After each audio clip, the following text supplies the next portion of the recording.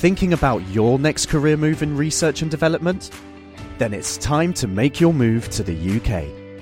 The nation that's investing £20 billion in R&D over the next 2 years. The nation that's home to 4 of the world's top research universities. The nation where great talent comes together.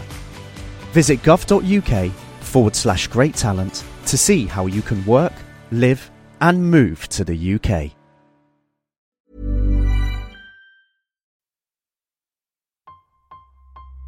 All engine running. Absolute genius. Get this. Welcome. This is the show where we bring you Science. What that essentially means is Discoveries, advances, questions, Research. technology. Unbelievable. Without further ado, this is The Naked Scientists. Hello, and welcome to the show that brings you the latest in science, technology and medicine. I'm Sally LePage, and this week it's Q&A time. In this pre-recorded episode, we'll be answering questions from you, our listeners, such as: how close are we to developing a vaccine against the common cold? What's it like to live on Mars? And what are the weirdest animals in Antarctica? That's right, this week is dedicated to you. If there's something you've always wondered, get in touch and let us help you scratch that scientific itch. The Naked Scientists podcast is powered by ukfast.co.uk.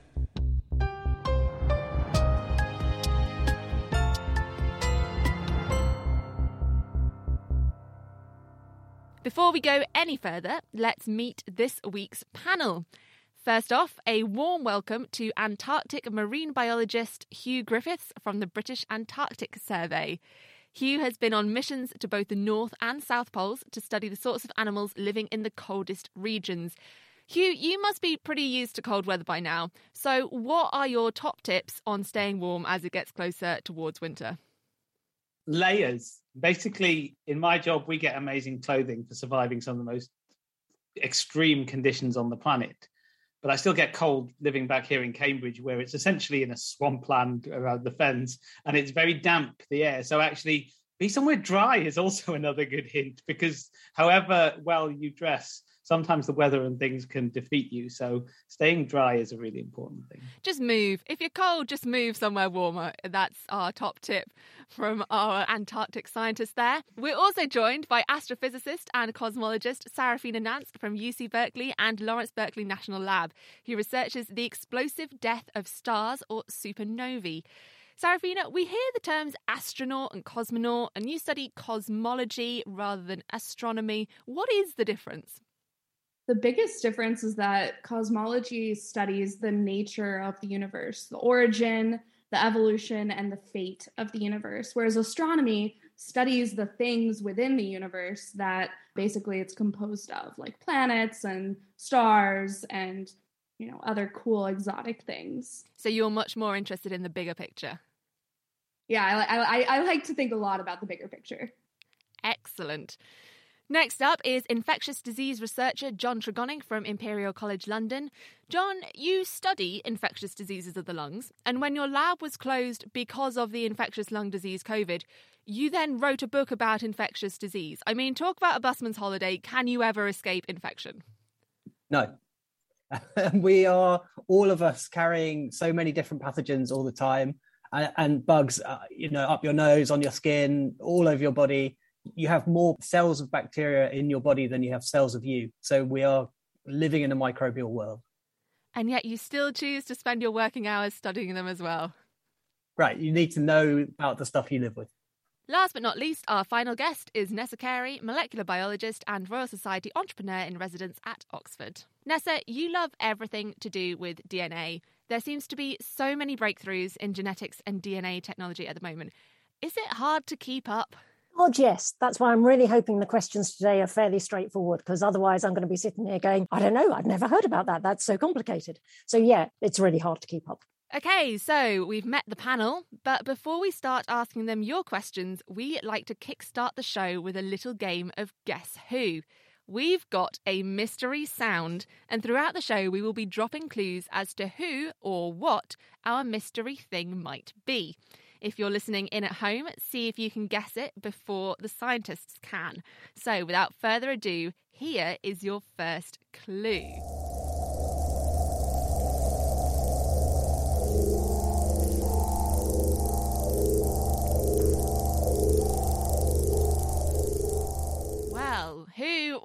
what made that sound? John, do you have any ideas straight off the bat? No, it sounds spacey, so I'm going to pass over to somebody who works in space. Something spacey, interesting. Well, we'll give you hints as we go through the show, so keep thinking about that one. We're going to kick off our audience questions with you, Hugh. You study the biodiversity of life at the poles, particularly at the South Pole, the Antarctic. When I picture the Antarctic, all I can think of is endless white snow, super flat landscape, maybe a penguin or two. And it seems that our listener Jess has been thinking the same thing as me, as she asked, if Antarctica is so barren, what do the animals that live there eat? Oh, that's a really good question, because Antarctica actually isn't as barren as it appears on the surface. So beneath that ice that you see, especially in the oceans, it's an incredibly rich and diverse place. But on land, the biggest plants are mosses and lichens and things, and the biggest animals are wingless midges. So the food chain on land is very short and largely microbial. But essentially, once you get into the oceans, you've got the biggest animals on Earth, the blue whales and everything, feeding on what is quite a short food chain for the mammals and birds and things. So you've got tiny microscopic phytoplankton, which is feeding these tiny animals that people have heard of that are called krill, which are a bit like shrimp, but they're actually a bit bigger than people think. So they're not microscopic. They're a few centimeters long and they can live a couple of years. And the krill poo is raining down on everything below, which is providing a huge amount of food source to the seafloor. And that, with the 24-hour daylight in the summer, means that there's a huge amount of food sinking down to the bottom of the sea. And the diversity there is tens of times higher than you get at the surface, where you end up with about 20,000 species. Lots of them are brand new to science, that are all eating what's raining down from above. And it's quite an amazing environment. It sounds like life below the ice is a lot nicer than actually life above the ice, the bit that we picture when we think of the Antarctic. Is that right? Oh, definitely. It's quite stable, but also there's this regular food supply. So you don't need to be all fighting over one bit of food. There's enough food for everybody. But also it looks a bit, in places, a bit like a coral reef. And there's a lot of colour and diversity and 2-metre tall sponges that live for thousands of years. You've got all sorts of amazing filter feeding animals and ones that eat the mud. And then at the surface, the places we think about, it's a really harsh place where everything's killing each other to stay alive because they're in a place where it's boom and bust, summer and winter. And even the ducks on the subantarctic island of South Georgia eat flesh because there's no plant material for them to eat in the winter. So it's quite a harsh place to be if you're at the surface, but actually quite a nice place if you can cope with the cold water at the bottom of the sea. I'm sorry, flesh-eating ducks?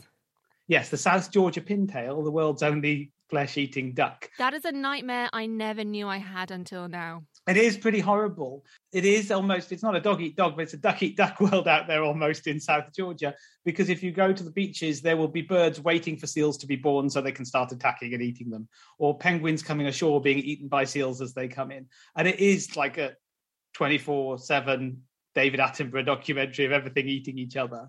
Will the deep Antarctic, will that be protected from global warming? Will we see that those ecosystems remain more intact, or will even that be affected? So you're definitely right that the shallow waters around Antarctica are some of the fastest warming waters on Earth, and we're losing things like sea ice and things. So actually, indirectly, they'll be affected by things like the sea ice disappearing, because this food that rains down, very often a lot of the species are dependent on the sea ice over winter and things. So if that's missing, you'll have less krill or you'll have less phytoplankton.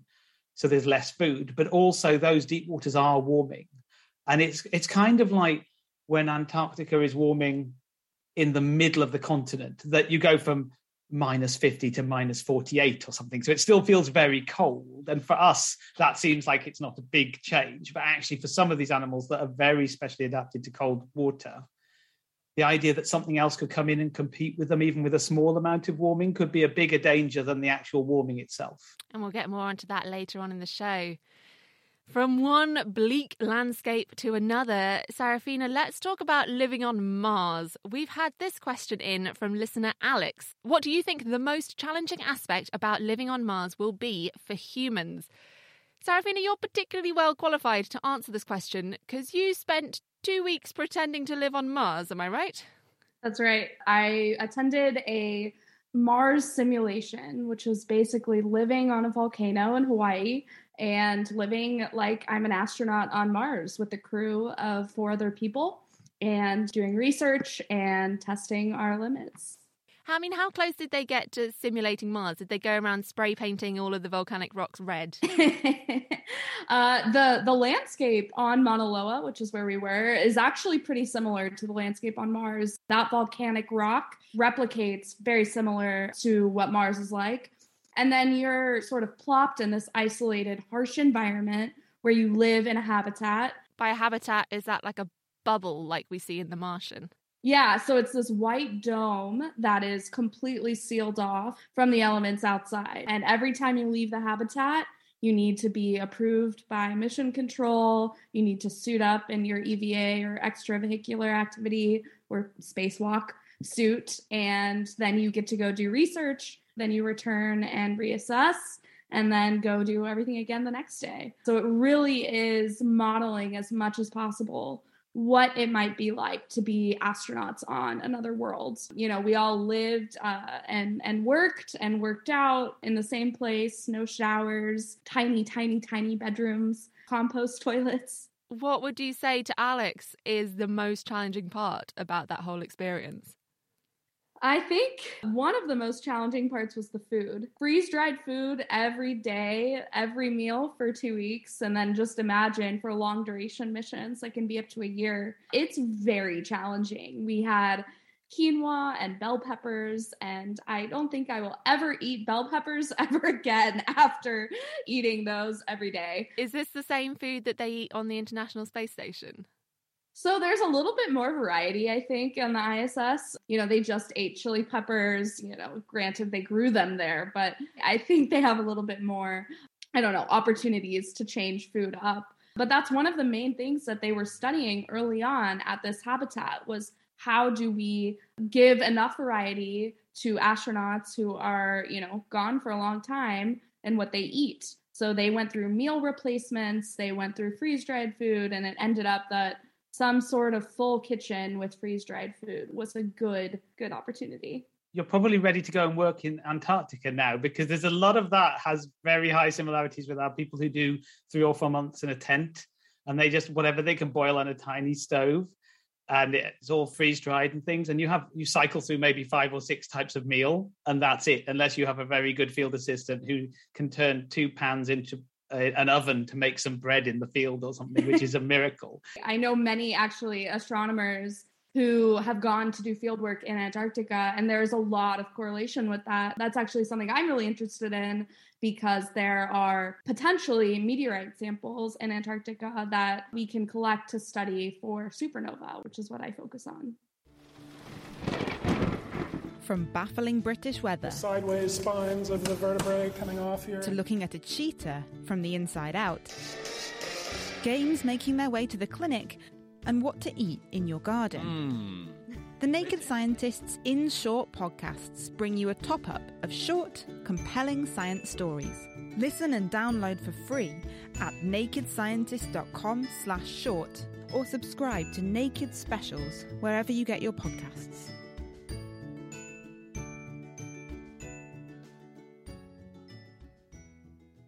Still to come, female vultures that don't need no man to breed, and why is the moon a different colour to the Earth? But right now, here's the next part of our Guess Who game. First, we heard the noise it makes. Take another listen.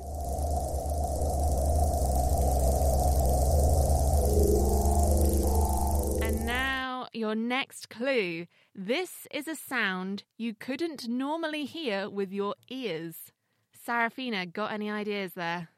I have 2 hunches. The first one is it wind on another planet? Interesting. And your second hunch? Is it the resonant frequencies of planets? Interesting. Well, we shall see as we get some more clues. Oh, I'm teasing you now, aren't I?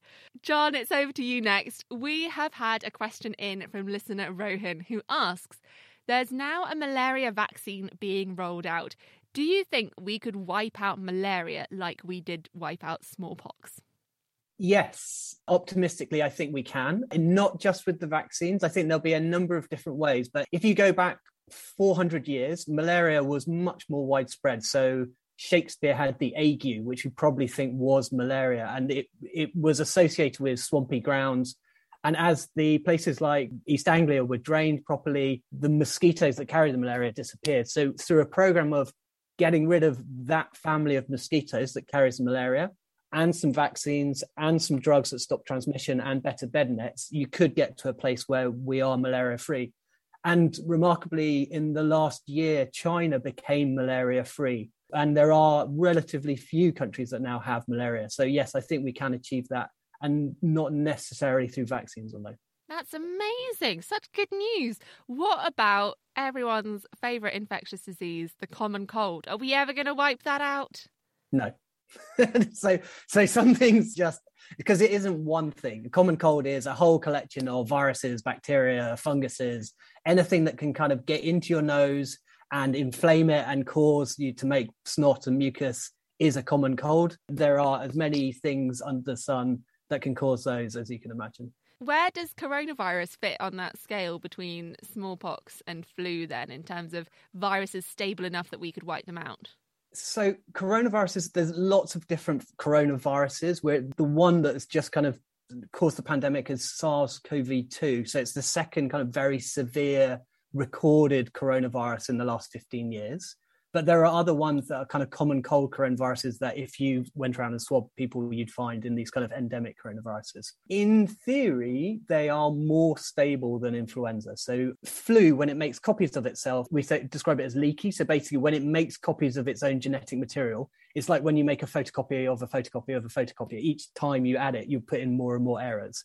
And flu kind of changes quite quickly over time, while coronaviruses have something called a proofreading ability, which is like somebody checking the photocopies and putting the original one back on and making kind of clean copies each time. So in theory, coronaviruses don't change as quickly as flu viruses. We have seen them changing in the last 18 months, but that's probably because everyone has had it. And so it's had much more opportunities to change. So the more kind of rolls of the dice, the more changes you'll get. Well, Nessa, I've got a question for you now. I have seen in the news about a condor that is a huge type of vulture that has had chicks without mating with a male. How can that happen genetically? Because as far as I know, birds are like us in that they need both a sperm and an egg cell to combine to create offspring. Right, so Hugh, I take your flesh-eating duck and I raise you a parthenogenetic vulture. So parthenogenesis is the phrase we use for creating live young without mating. We've had hints before that this can happen in birds, but we've never seen it in species like condors and vultures, which are these huge scavengers. The really weird thing about these condors that did it, these female condors, is they actually had access to males, to fertile males. Normally, we only see this thing in birds of producing eggs and young with no males under extreme conditions where there's no males around.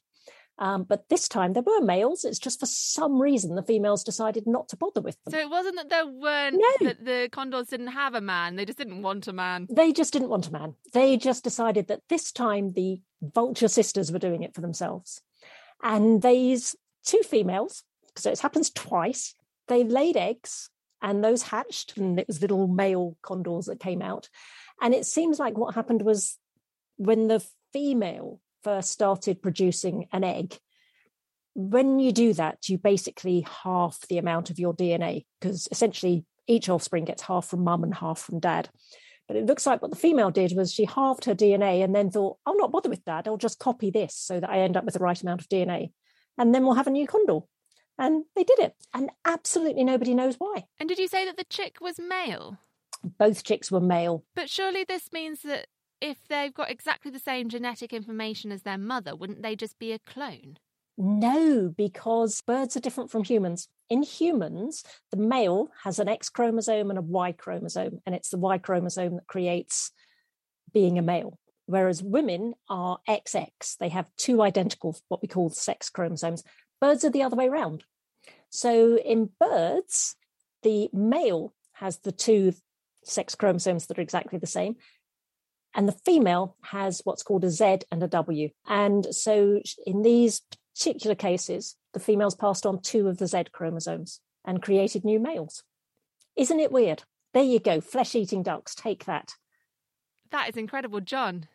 Could the dinosaurs have done the same if they're in a similar family? Well, yeah, that's a great question. Isn't that what happened in Jurassic Park?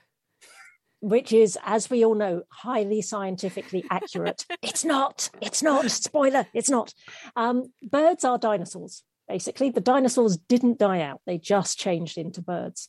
So chances are maybe the dinosaurs did. We certainly know lizards do. You know those Komodo dragons, those really big, terrifying lizards that bite you when you die from blood poisoning, if you don't die from having your leg bitten off? Well, we certainly know that they can do the same thing. There's been females in zoos who couldn't get near a male and who have had created offspring.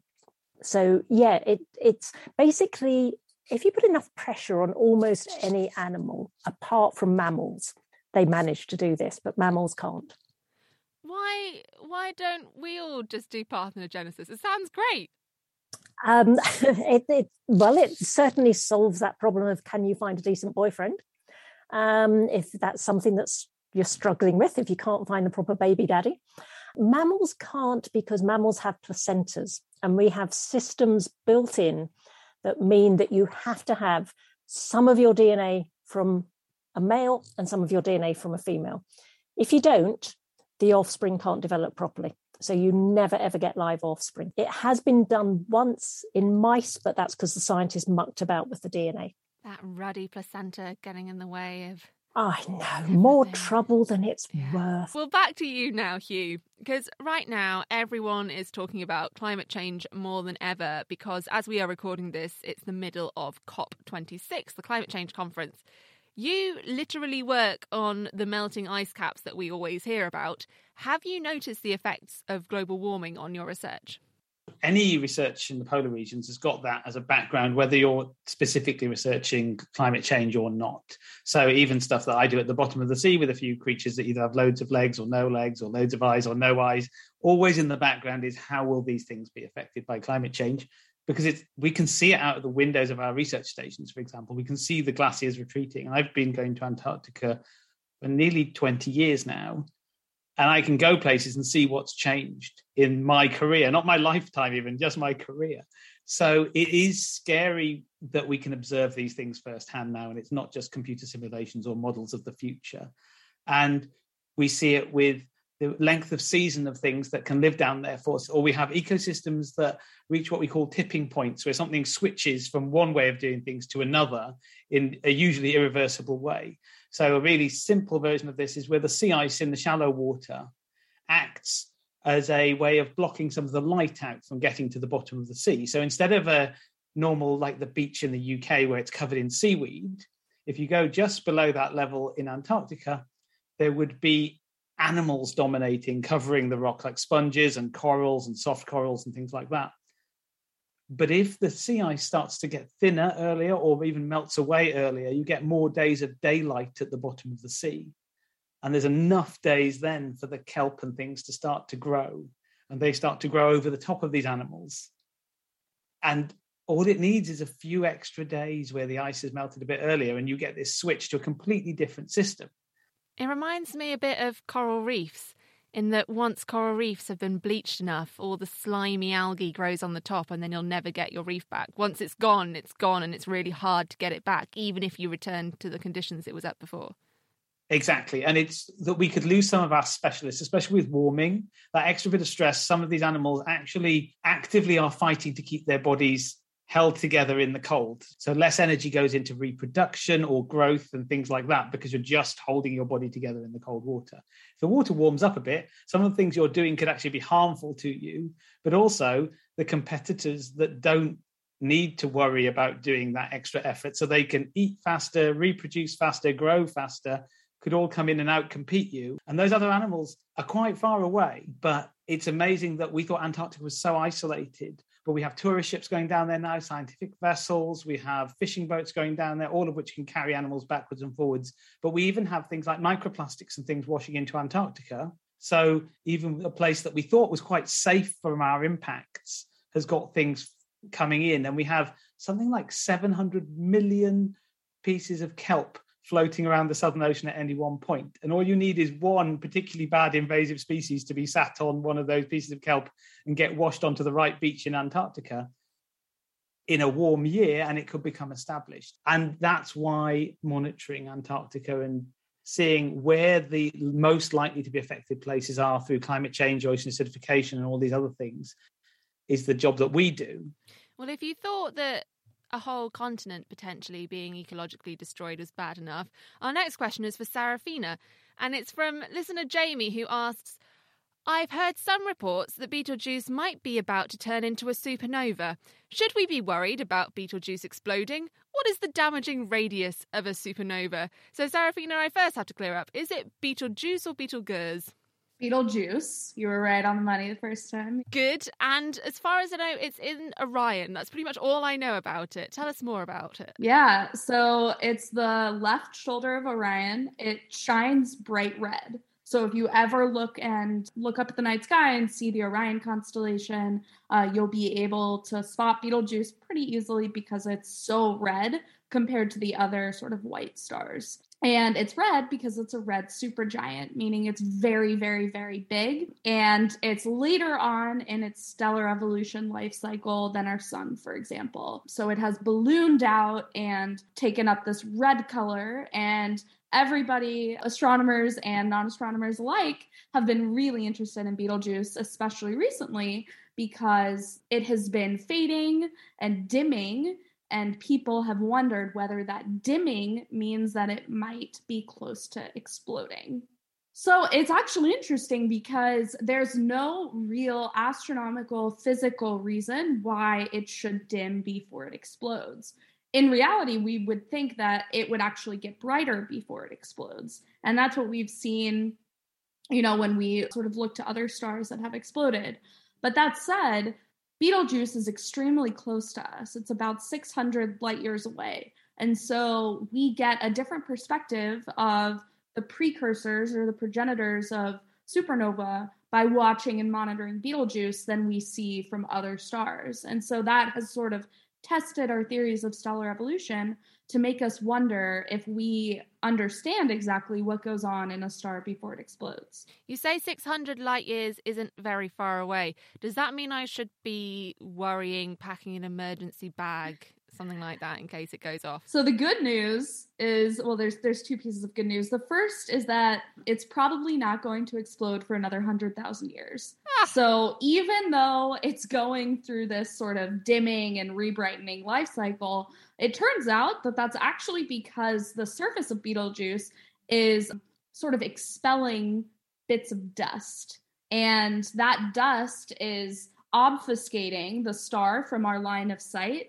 And Betelgeuse simply appears dimmer than it actually is. So I like to say that Betelgeuse has been burping a lot, and we are sort of not seeing it because we're seeing the burp and not the star itself. So that's the first piece of good news. The second piece of good news is that it's far enough away that we will not really be impacted by the explosion. If we're still around in 100,000 years, we will simply see a very bright star that'll be as bright as the moon during the day and the night for about a month. And then it will sort of, dim away. And that's about as much of an impact as that explosion will have on Earth. John. How close is bad? So, you have to, for example, obviously if our sun were massive enough to explode as a supernova, it's not. That's not how it's going to die. But if it were, we would be screwed. So we're safe from the sun. Sun won't go supernova. We're safe from the sun. However, it will expand into being a red giant. And sort of how Betelgeuse is a red supergiant, the sun will continue to expand in a similar fashion. And it will actually sort of envelop the Earth throughout its expansion. So, that's not good news for us. At least we might have wiped out all infectious diseases by that point, John, though. If it's yeah.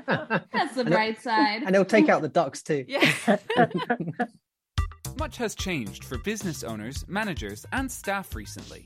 But with over 30 years' experience in telecommunications, award-winning independent company Spitfire have the expertise to make sure you stay ahead and can keep on innovating. Whether it's connectivity, MPLS networks, firewalls, or phone systems, Spitfire can help. To find out more, go to spitfire.co.uk. That's spitfire.co.uk. Spitfire, telecoms and IP engineering solutions for business since 1988. I'm joined by a panel of experts ready to take on your science questions. We've got supernova scientist Sarafina Nance, marine mastermind Hugh Griffiths, viral virtuoso John Tregonning, and genetic genius Nessa Carey. Now let's return to our Guess Who competition. First, we heard a noise. Let's have a reminder.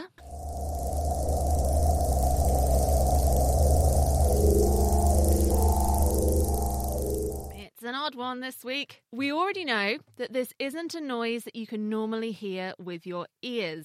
Your next clue is, I used to only exist in the tropics, but now I can be found all over the world.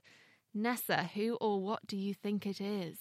Oh, okay. I'm going to go with it. Some sort of animal that transmits noise at an ultrasonic or a hypersonic frequency that we normally couldn't hear because our ears can't pick up stuff that low or that high. That is a very reasoned answer, and later on in the programme we'll see if it is right or not. We are now halfway through the programme, and that means it is time for our quiz. We like to test our guests to make sure we have the finest brains science has to offer, and of course you at home can join in too and see if you can beat the boffins. We're going to pair you off into teams for this. So Sarafina and John, you are in team 1, and Nessa and Hugh, you are in team 2. You can, of course, confer. In fact, we strongly encourage it. And as we are recording this episode in the middle of the international meeting about climate change that is COP26, all of the questions this week are about being green. Right, well, round 1 is being green for our planet. Question 1, this is coming to you, Sarafina and John. If the whole world adopted a vegan diet, by what percentage would we reduce global agricultural land use? Is it A, 55%, B, 65%, or C, 75%? John, what do you think? I don't know. maybe B. Just go middle. Like classic multiple choice. For no other reason than it is the middle answer, you're going for B. The answer is C, 75%. Research suggests that if everyone adopted a vegan diet, we would also cut agricultural land use from 4 billion to 1 billion hectares. Isn't that incredible? Question 2, your first question, Nessa and Hugh. In the 1830s, the average person in the UK would have got by on just 18 litres of water per day. However, nowadays we are using over 135 litres a day. Toilet flushing accounts for a large proportion of our water use. What fraction of water used in the average UK home today goes down the toilet? Is it A, a fifth, B, a third, or C, a half? Hugh, should we use their strategy and go for the middle one again? I was going to say feels about right. B sounded better than the other ones to me. B. Going for B again, mostly just because it is the middle one. And this time, it is correct. The answer is a third of our water goes down the toilet. One of the more disgusting things I learned while writing the book was that only 30% of men wash their hands after going to the toilet in petrol stations. So that crept up to 40% during the pandemic, but I think it's crept back down again. Okay, so I'm now back on side with Sally and the can we follow the condors because the men are not doing well here. Yeah, you grubby creatures. What does anyone touch inside a petrol station and how can I avoid touching it at all costs? Oh my goodness. Oh, I suppose they're using less water in doing so. We're saving the planet through cleaner peeing. Yeah. Well, at the end of round 1, that's so far no points to Sarafina and John and 1 point to Nessa and Hugh. But you can still catch up. Round 2 in being green. Green is not only the colour of envy. Question 1 to Sarafina and John. Emerald, aquamarine and morganite are all types of beryl. Their individual characteristic colours are determined by metal impurities. What metal impurity gives emerald its green colour? Is it A, chromium? Is it B, copper? Or is it C, cadmium? I think it's not copper. Oh, okay. What makes you think that? have absolutely no idea. I just feel like you would be able to see that. I don't know. What was the first one? We have chromium, copper, and cadmium. Let's go chromium. It feels like that one, that sort of crystal colour you used to do for precipitation. We're going for chromium. That feels right. The answer is indeed chromium. Woohoo! Yeah. Emerald is a green beryl coloured by about 2% chromium and sometimes vanadium. Aquamarine, which is obviously aquamarine coloured blue, has iron impurities, and the colour of morganite, which is a rose pink colour, can be attributed to manganese ions. Good job. So question 2 for Nessa and Hugh. For hundreds of years, copper ores such as malachite were used as green pigments. In 1775, Carl Wilhelm Scheele invented a new green pigment that took the world by storm. But what questionable component did he mix with copper to obtain this green colour? Was it A, potassium cyanide? Was it B, arsenic trioxide? Or was it C, mercury fulminate? The arsenic thing rings a bell, but lots of painters did horrible things by licking their brushes and things and getting all sorts of things. So it could be any of those that would give you a nasty end. But yeah, the radium women who painted radium paint onto watch faces used to have terrible poisoning after licking their brushes. Yeah. But lovely smiles. Until their jaws dropped off. Yeah. Well, I don't know. For some reason, I'm associating arsenic with white, but for no reason whatsoever. I'm going to have to press you for an answer. Go on, Hugh. Go with yours. Yeah, let's go with arsenic. Go with arsenic. And it's a good choice. The answer is indeed B, arsenic trioxide. Napoleon is famously believed to have been poisoned by his wallpaper that had been painted with Scheele's green. Arsenic is found in surviving samples of his hair, but even if there wasn't enough in the paint to kill Napoleon, there was enough in his hair to cause illness. So, at the end of round 2, that's 1 point to Sarafina and John, and 2 points to Nessa and Hugh. So it's still all to play for. Round 3 in our Being Green quiz is It Ain't Easy Being Green. Kermit the Frog performed the hit song Being Green in 1970 for Sesame Street. As Kermit is a frog, this round is about frogs. That is not at all tenuous. That's what I really, really like. This is just because I really like frogs, so I wanted to do a round on frogs. So, with this Being Green round on frogs, question 1 to Sarafina and John. 40% of amphibian species are under threat, and a lot of that is because of a deadly frog fungus. This initially spread really quickly as frogs were being shipped around the world. What were they being used for? Was it A, as a mosquito control agent? Was it B, testing the safety of drinking water? Or was it C, pregnancy tests? Hugh, I see you know it, but this is not for you, so try and keep a poker face. Can we call a friend? Annoyingly, 3 stories down is the guy who works on frog funguses and would have the answer. So if you gave me 30 minutes to run down to Matt's office, I would have the answer. Has he ever mentioned to you at lunchtime why frogs were such useful animals? It's not pregnancy tests. What were the other 2? We've got as a mosquito control agent, testing the safety of drinking water, and pregnancy tests. I think it's B or C. Simply according to Hugh's reaction, I think it's B or C. I'm going to go B. We're going to go for B, testing the safety of drinking water. Hugh, put them out of their misery. What is it? Pregnancy testing. It is indeed pregnancy tests. Female xenopus frogs were widely used as pregnancy tests in the 1950s and 60s. And get this, a woman's wee was injected under the skin of a female frog. If she was pregnant, the frog would lay eggs about 5 hours later. You're kidding. I am not kidding. They shipped these so xenopus cool, frogs all around the world for women to wee on them. And because they were shipping the frogs, they accidentally shipped the fungus with it. And now chytrid fungus is all around the world. And the worst thing about this being radio is you didn't see the reactions of the other panellists when they found out that. That was just brilliant. Sarafina is still yet to pick her jaw up off the floor. Would you buy them in the pharmacist in with 2 lines on them? I think you just go to the GP and say, "Excuse me, have you got a frog I can wee on?" There you go. Right, okay. Question 2 for Nessa and Hugh. Frog tongues are marvels of evolution. They are 10 times softer than human tongues and can catch prey in the fifth of the time it takes to blink. They are also incredibly strong. Researchers found out how much a horned frog tongue could lift relative to its body weight. If our tongues were that strong, what would we be able to pick up? Is it A, a small dog? Is it B, a medium fridge? Or is it C, a large car? And I'll just pause to let you imagine picking up each of those items with your tongue. I can't talk anymore. I can't talk now. My tongue has now been paralysed by the thought. I don't want to go for B again because we've gone for B on everything so far. So my brain is saying fridge, but my quiz head is saying they wouldn't give us 3 Bs in a row. So why don't we go for car instead? Because a dog, even my tongue could pick up a small dog now. So I'm not worried about that. Have you tried?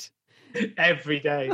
Chihuahuas, watch out if you're ever near the British Antarctic Survey Station. Oh, let's go for the car because I really want it to be car. I really do. I want it to be car. So do I. You really want it to be the car? Yeah, we really want it to be the car. Sadly, wanting it is not enough. It is B, a medium fridge. You are right with your science head, Hugh. Horned frogs can lift 1.4 times their own body weight, and they can fire their tongue out at 4 metres per second. Isn't that astonishing? At the end of the quiz, Sarafina and John have 1 point, but Nessa and Hugh have 2 points, making Nessa and Hugh the winners. Yay! You get ultimate bragging rights among all of your friends. We're going to go back to the audience questions. John, we're coming to you next. As someone who studies lung infections, this question from LaJoy should be right up your street. Why do the most common infections attack our lungs and our ability to breathe rather than any other organ?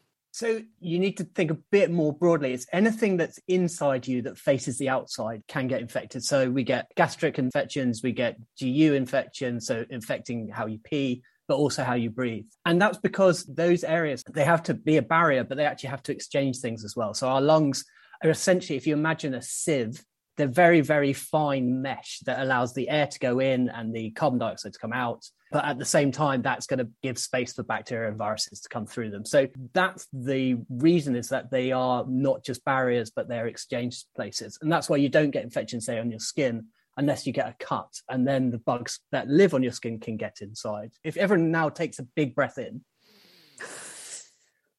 you've just breathed in 10,000 bacteria. Oh, great. Thanks, John.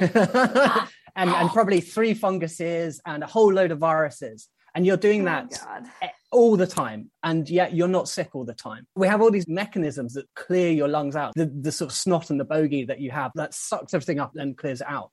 And unfortunately, people who can't do that as well, so people who have cystic fibrosis, have very sticky mucus in their lungs. And the bacteria get stuck in the lungs and can grow and kind of forms these colonies, very similar to like what Hugh might study in the bottom of the ocean. Actually, there is complex ecosystems in your lungs and of the bacteria that live there. And related to that slightly, but differently, is that on each tooth, you have a completely different tooth microbiome. So every single tooth has a unique fingerprint of bacteria on it from the ones that kind of founded there and got dominance. And even when you clean your teeth, it just grows back to that kind of scuzzy stuff. What stops them mixing from one tooth to another? Because they're quite deep underneath the kind of layers of liquid and the bacteria, they don't move between. But also it's so well established, like what's in there already is forcing out anyone else. There's no kind of foothold in for other things. I now don't know whether to feel good or bad about brushing my teeth if I'm destroying these wonderful little ecosystems that are like the bottom of the Antarctic floor.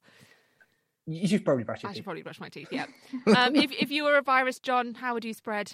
If I was a virus and wanted to spread, you'd want to move from the nose to the nose, because that's where you sneezing would expel you furthest away, and you want to be able to go into that kind of that site so you can go to as many noses as quickly as possible.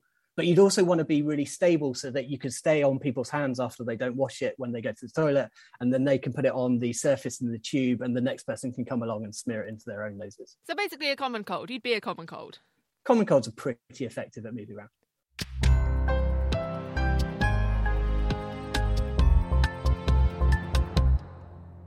We're with Nessa Carey, Hugh Griffiths, John Tregunning, Sarafina Nance and me, Sally LePage. A quick pit stop though, it's time for the 4th and final clue of our Guess Who. Let's get you back up to speed. We have this sound.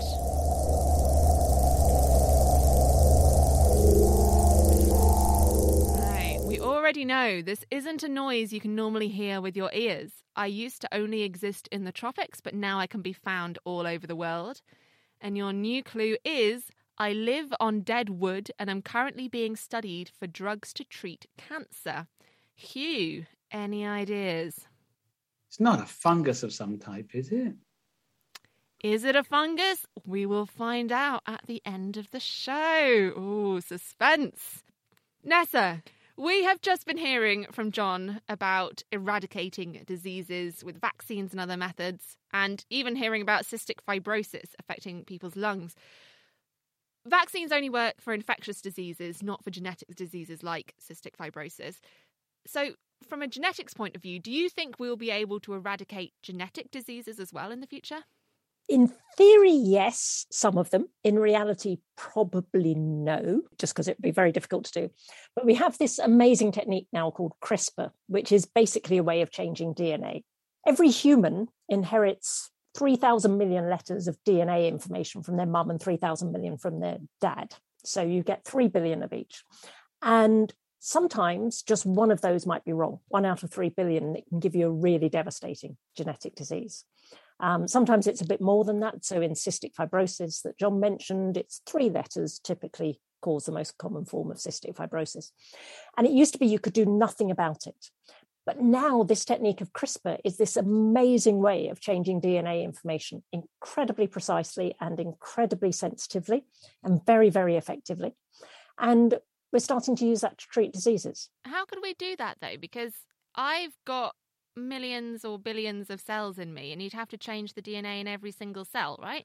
Well, there's 2 ways of doing it. So you have far more cells than that. You have 70 trillion.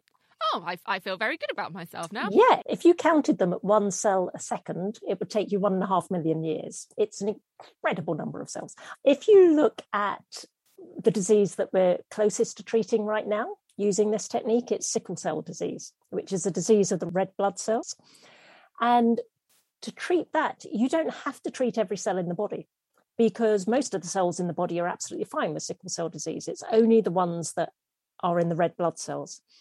So what companies are doing, because this is all being done by drug companies, is they take bone marrow out of somebody with sickle cell disease. Because bone marrow is what produces the red blood cells. That produces the red blood cells.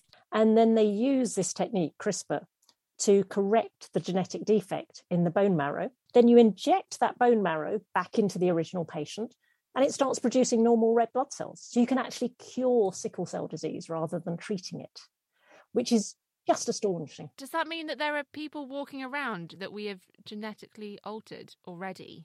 Yes, there are. And the initial results are amazing. You have people who used to have to go to hospital for transfusions every month, who were in massive pain every month, who now haven't been in hospital for over a year.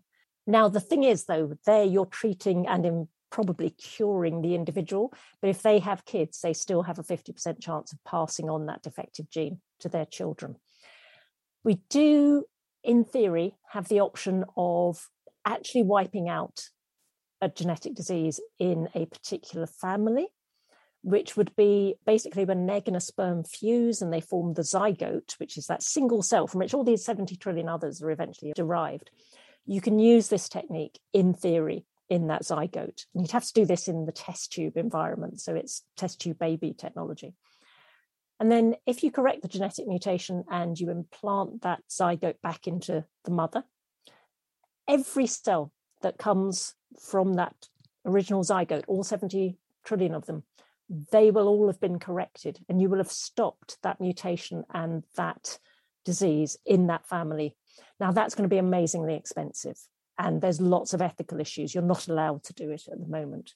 But we have the technology to do it. We have the technology to do it. And we know that this works in other animal species. We will see a big change. Hugh, we've got a nice little question for you here from listener Rakesh. Can you swim in the Antarctic Ocean? The answer is I can't, because actually we have rules against it at our stations after we actually had an accident where somebody was killed by a leopard seal, which is the not very fun answer. Oh my goodness. I was just about to ask, because a lot of your research is done on boats. So at some point somebody must have fallen overboard once. And it wasn't the cold that was the issue, it was the leopard seals.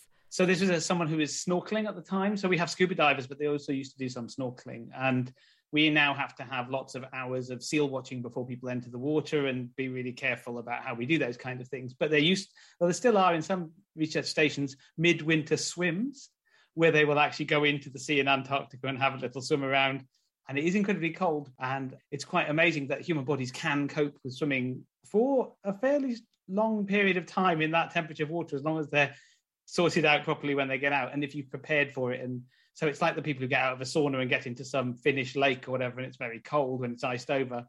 You can do that, but you just have to get somewhere nice and warm yourself up properly afterwards. So I've paddled in Antarctica, and I can tell you that it felt like pins and needles. It was the most horrible cold that I've ever felt. So beyond that, I don't know anyone would go any further than their ankles, to be honest. But if they want to do it, it is doable. And midwinter, it's pitch black as well. So not only is it freezing, you can't see anything. Yeah. Not for me. No. Sarafina, coming back to you, we've got this space question in from listener Ben. If the moon was formed from a collision into Earth, why is the moon white and the Earth isn't? That's a good question. There are several different aspects to this answer. One is that the moon doesn't have life on it. The Earth has oceans, it has different land masses. The other thing is the moon is composed of various elements like oxygen and silicon that contribute to the gray color of the moon that we see. And then you have sort of this volcanic activity where a lot of the rocks that are on the surface have actually been expelled from the inside of the moon, and then during volcanic eruptions, and then end up on the surface of the moon. But ultimately, I think the big thing is that when we look at the moon from the Earth, we are seeing it as particles in the atmosphere scatter certain types of wavelengths of light. And so blue is scattered very easily and red isn't. And so depending on where the moon is in the atmosphere, if it's closer to the horizon versus higher up in the atmosphere, the moon actually changes color. What's in the middle of the moon? Cheese, John, don't you know? I think Sally has the best answer. There's some volcanic activity on the moon, but it has a lot of impact craters from various planetary bodies and other sorts of bodies that have rammed into it. But I actually don't know what the substructure is as you sort of penetrate the surface of the moon. But you can find out. I bet you are desperate to land on the moon, Sarafina. Yeah, I'll go there and I will let you know. John, back to you now. As an infectious disease researcher, it must feel like suddenly everyone in the world is really interested in your research. And so we've had a lot of very similar questions from our audience, such as this one from Amanda. What do we need to do in the future to stop another pandemic from happening? So we can't. There will be other pandemics. The biggest threat at the moment is actually bacteria that we can't treat with antibiotics. And that's a kind of slow burn pandemic. It's similar to the kind of global heating problem that we're seeing. We can develop better tools to deal with them quicker. So we can make vaccines faster. We can understand how to contain them. The reason why SARS spread so quickly is because people were spreading it when they were asymptomatic. So you could basically be infected, pass it to somebody else, and it just this kind of invisible mass of viruses. So the short and not very optimistic answer is that no, there will be more pandemics. We just have to build the toolkit to deal with them once they happen. Well, Nessa, Christina's got in touch to ask us about one of your specialist topics, epigenetics. She asks, do modern-day lifestyles affect our epigenetics? If so, can we expect this lifestyle to affect the evolutionary trajectory for humans? So first off, what is epigenetics? Right, so everyone knows about the genetic code, which is DNA and which is very stable and doesn't change much during life. But on top of that, there's additional information called epigenetics. It's a bit like if you think about a book and then you put post-it notes in the book to highlight certain things. Or the words, the people who draw on books with pens. Oh yeah, but there is a special circle of hell for those people. So, we're going to leave those to one side. So basically you have this additional information written all over your genes, which controls how genes are expressed. Modern lifestyle, yes, will be affecting epigenetics. So it will be changing that epigenetic system. Doesn't mean that's a bad thing. It's the epigenetic system is part of how we adapt to the environment around us. Hugh's little toes will have been epigenetically altered by paddling in the Antarctic. I don't even know paddling in Norfolk. I don't know what the heck he was thinking. But anyway, everything that we do will be influenced in exactly the same way that people in the Middle Ages were epigenetically influenced by living with their pigs in their hovels, etc. It's just a way of adapting. And people worry that we pass this epigenetic information on to next generations, and under very rare circumstances, maybe we do, other species do, but we don't need to worry about it. In the great scheme of things, the thing that is important is what you're experiencing at the time. So no need for epigenetic panic. There's a lot more things that I would panic about before I worried about epigenetics. And on that unreserved optimism, we are very nearly out of time for today. But before we go, I have to put you out of your misery and tell you what the mystery sound is. But before I reveal the answer, I have got one more clue for you. This is the sound.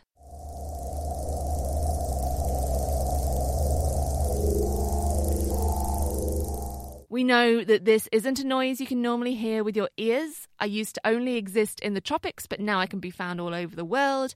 I live on dead wood, and I'm currently being studied for drugs to treat cancer.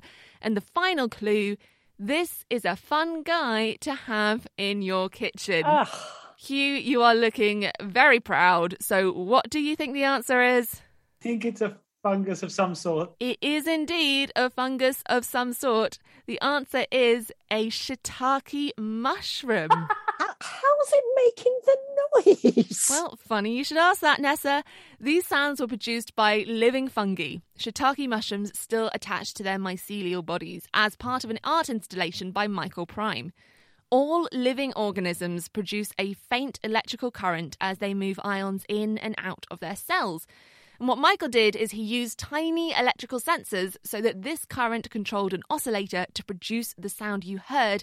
That is the sound of the shiitake mushroom growing. You see, this is so frustrating because that was absolutely going to be my next guess. It was right at the tip of your tongue, wasn't it? That whole oscillator fungusy what's it thing that you just said, that was absolutely my next guess. Hugh just got lucky there. My first thought was crocodiles, so don't worry about that. If it come to me first, it would have been crocodile. But there we must leave it. Thank you very much for listening and for sending in your questions. And thank you to our panel, Nessa Carey, John Tregonning, Sarafina Nance and Hugh Griffiths. Next week, we're learning all about wonderful wood and asking if this ancient building material can help us solve 21st century challenges. The Naked Scientists comes to you from the Institute for Continuing Education at the University of Cambridge and is supported by Rolls-Royce. I'm Sally LePage. Until next time, goodbye.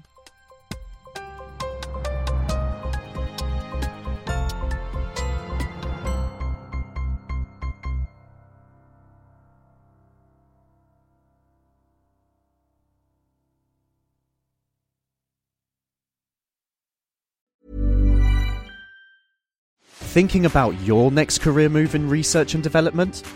Then it's time to make your move to the UK. The nation that's investing £20 billion in R&D over the next 2 years.